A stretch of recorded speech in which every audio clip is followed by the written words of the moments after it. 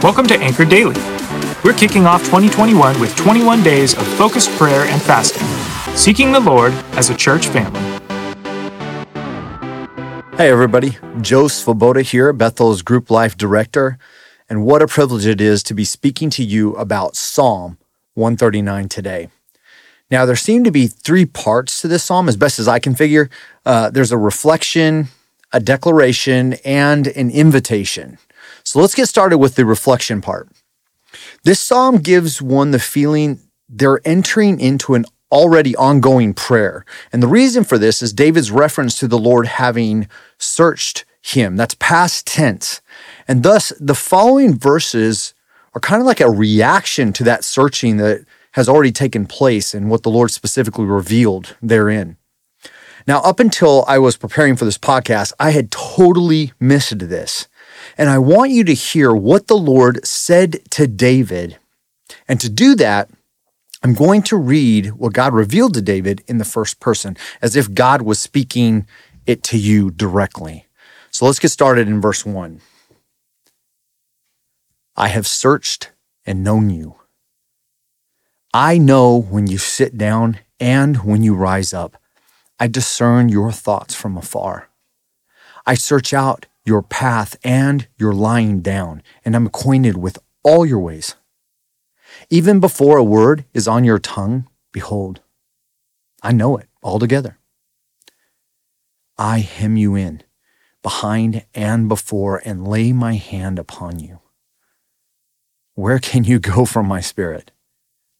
Or where shall you flee from my presence? If you ascend to heaven, I'm there. And if you make your bed in Sheol, I'm there. If you take the wings of the morning and dwell in the uttermost parts of the sea, even there my hand shall lead you, and my right hand shall hold you. If you say, surely the darkness is going to cover me, and the light about me be night, even the darkness is not dark to me. The night is bright as the day. For darkness is as light with me. For I formed your inward parts. I knitted you together in your mother's womb. You are fearfully and wonderfully made. Wonderful are my works. Your soul knows it very well. Your frame wasn't hidden from me when you were being made in secret, intricately woven in the depths of the earth. My eyes saw your unframed substance. In my book were written, every one of them, the days that were formed for you when as yet there was none of them. Wow. Now coming off this revelation, hear how David reacts in verses 6, 17, and 18. He says this, such knowledge is too wonderful for me. It is high. I can't attain it. How precious to me are your thoughts, O God. How vast is the sum of them. If I would count them, they are more than the sand. I awake and I'm still with you. Isn't that wonderful? Okay, now for part 2, and this is the declaration. Specifically, verses 19 through 22, they reveal some pretty passionate emotions. David declares his utter abhorrence for those who hate the Lord.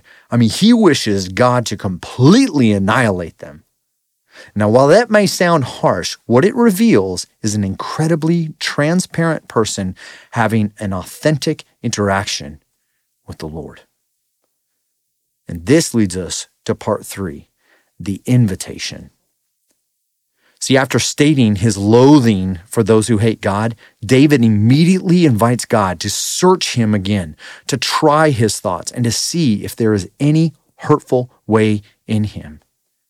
So please take note of David's posture throughout this prayer. It is one of receiving, responding, openly declaring, and asking the Lord to try him. David only wants what the Lord wants. This is a man who trusts God over himself. This is someone who, despite what he feels is righteous indignation towards those who are against the Lord, nevertheless invites God to show him if he is wrong. Now, we know that these declarations of contempt and hatred voiced by David were off because of what Jesus later said about loving your enemies and praying for those who curse you, but that is not my point here. The point I am making here is how to posture yourself to receive what the Lord has for you. Because seriously, how hard is it to set aside feelings of righteous indignation? How hard is it to come and let the Lord thoroughly search your heart? How hard is it to hear him when what he has to say is contrary to our deepest convictions and most fervent emotion? When you come to the Lord with presuppositions, it often blinds you to not only correction, but to also beautiful revelations.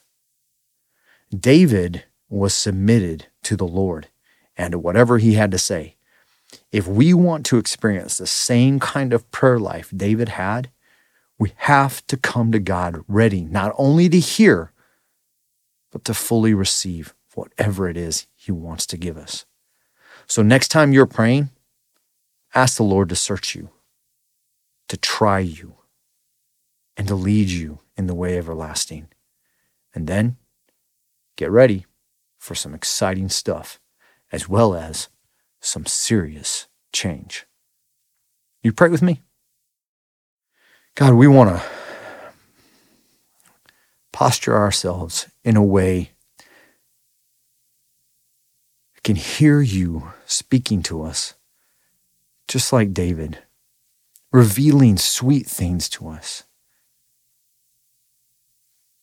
correcting wrong assumptions within us. We just want you. So here's our heart. Please try us. Please refine us. Please reveal more of yourself to us. For we acknowledge there is no life outside of you, and there is nothing sweeter than the life you offer. In Jesus' name. Amen.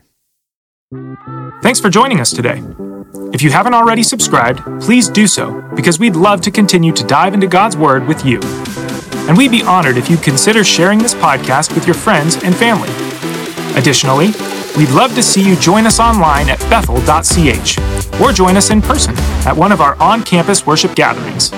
Until then, we hope you have a blessed rest of your day.